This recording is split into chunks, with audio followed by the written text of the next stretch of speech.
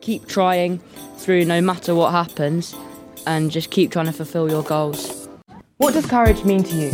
From standing up for what you believe in to physical acts of bravery, how do you provide students with experiences that build their courage and strengthen their self-belief? It takes courage to grow up and become who you really are. E.E. Cummings. Always been something of the plucky underdog about our school. So first of all, obviously that's what Ned Alleyn was. Again, he was the guy made good, and he must have hustled. I think he'd have been a gamer actually if he'd been around now. But he was ducking and diving in and out of those bear pits and brothels, but he was also making life work for him, and he definitely had to show some courage before he made it as Renaissance man. There's no doubt, and you can just see that in the kind of in the accounts of his life and the kind of people he ended up mixing with, and John Donne and his father-in-law, and he travelled, and that takes courage, and he had a vision, and he made that vision real, and that takes courage, enormous courage sometimes. So again, it's there, but also then in the kind we have these sort of two foundation myths. One, we've got Edward Alleyn, and then the other thing is in the 19th century when his College of God's Gift split into two and became Dulwich College and Alleyn's for the aspiring middle classes, and so that sense of hustle, and we got to work for it, and we got to show grit and determination, and it hasn't all been handed to us on a silver spoon. That is there in this school, and again, there's just courage about that. And how we see that manifested today, I mean, obviously there's individual courage every single day, one or other of our kids will do something that pushes them beyond their comfort zone, and if they're not, then we're not educating them properly. So whatever it is, whether it's I've just had to do that little presentation in English, or I had to try and run a little bit faster on the sports track, or it was my violin that you were hearing most in the orchestra because my mate wasn't there, or whatever it is. But I also think there's real courage in owning your voice and expressing what you really care about and you really believe in, and they do that. And again, we've got hundreds of examples of that, but just their advocacy, they really care about equality, they really care about inclusion. The Minority Student Union is a really powerful motivating force in this school. So is our gender equality work, so is now the newly established but really, really significant neurodiversity club. All those things are about saying, I am proud of who I am and I believe in who I am. And I think our children, I won't say uniquely, because I'm sure there are other schools like this, but I must say I think it is incredibly rare.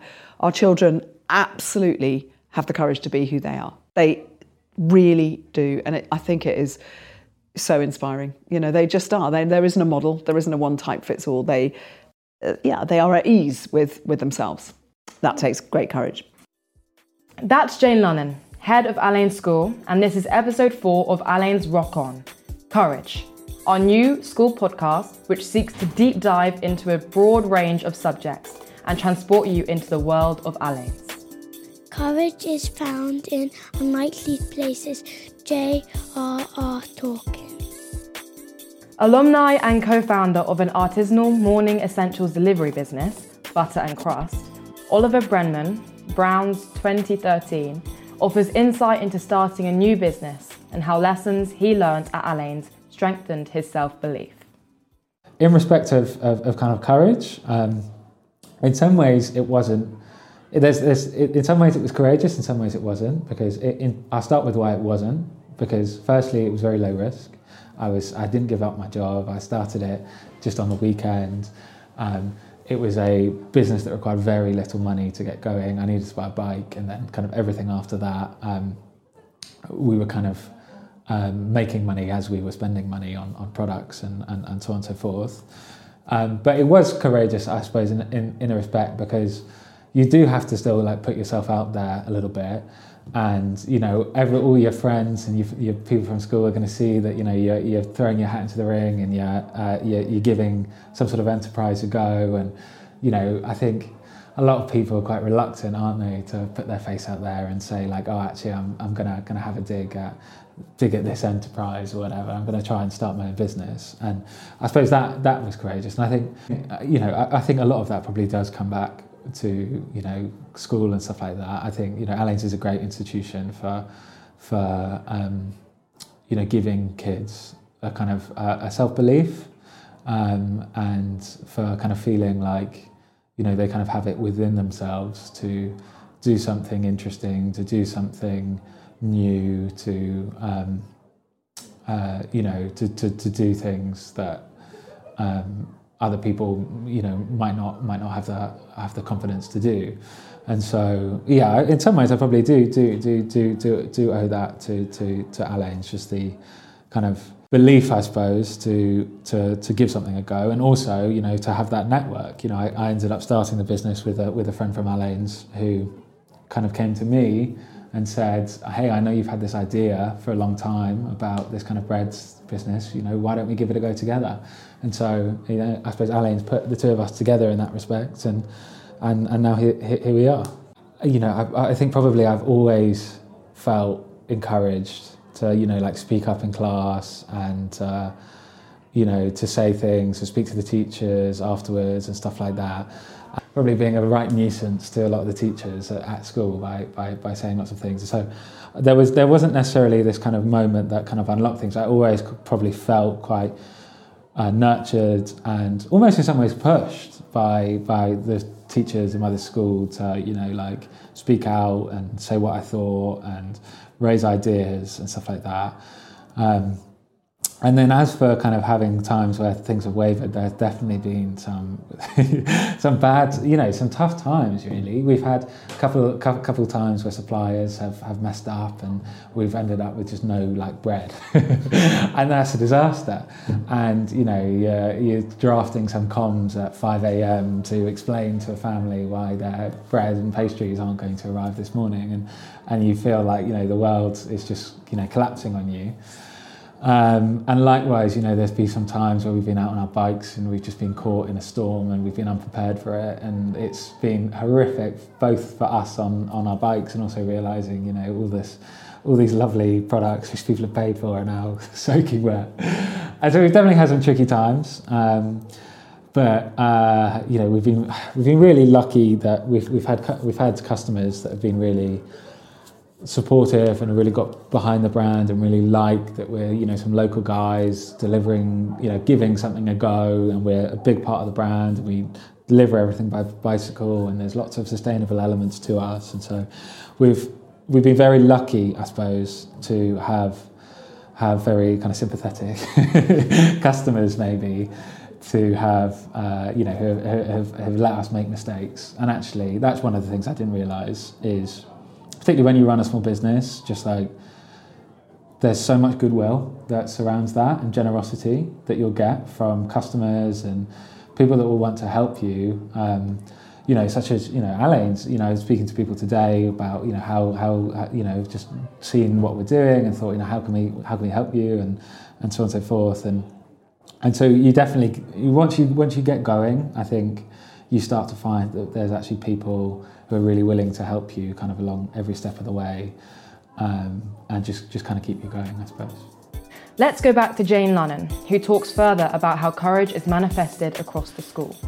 We've always been a leading school, so we pioneered and we do things differently, and that also takes courage to get in front of things and to try things out. And it was 50 years ago. That was by being co-educational. That was, and you know, but really making that live, and you know, and now we're finding expression in what we want to do in technology and in digital, but also, so one, you know, really pushing the boundaries of what might be done educationally and in other ways, but two, standing up for what we think is right in terms of mental health with technology, and you know, yeah, get rid of mobile phones from the school day. And you know what, that's, people said you can't do that. Yes, you can. You can if you really believe in it. And everything we're doing about mental health, belief in proactive pastoral care and how we can share together and talk openly about those things, that all takes courage. So it's so much who we are. Finally, there is also just a thing about physical courage. I mean, our CCF, again, the sports provision, Duke of Edinburgh. I mean, you know, our kids will go and several times a year sleep, as far as I can see, sleep on the stone cold ground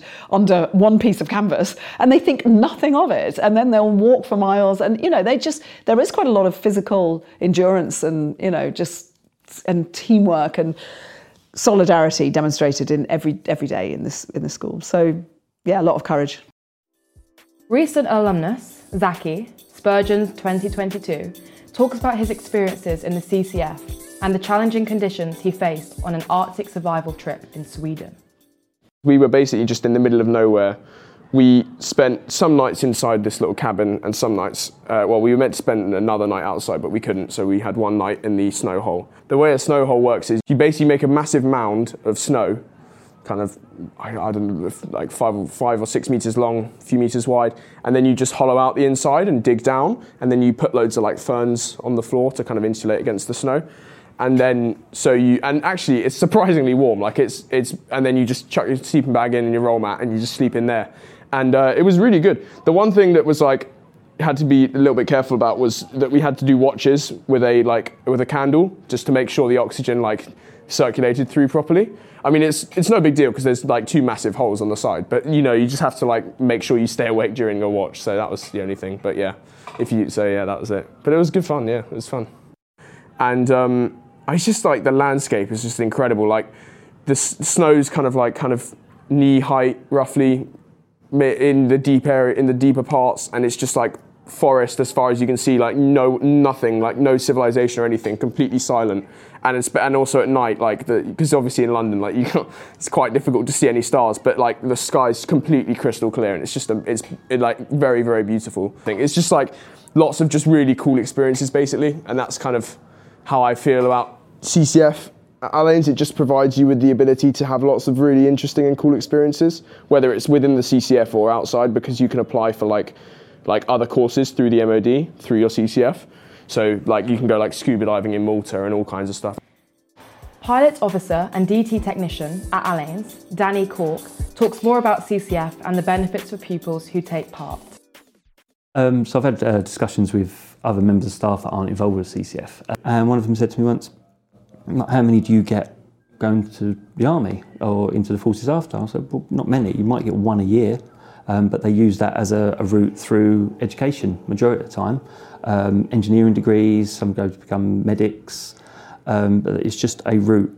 Because of what they've achieved in the CCF, they're able to then take that into the MOD, in it, whichever section they decide, whether RAF, Army or Navy. Because we're not here to make soldiers, we're not here to make fighters, we're here to make leaders.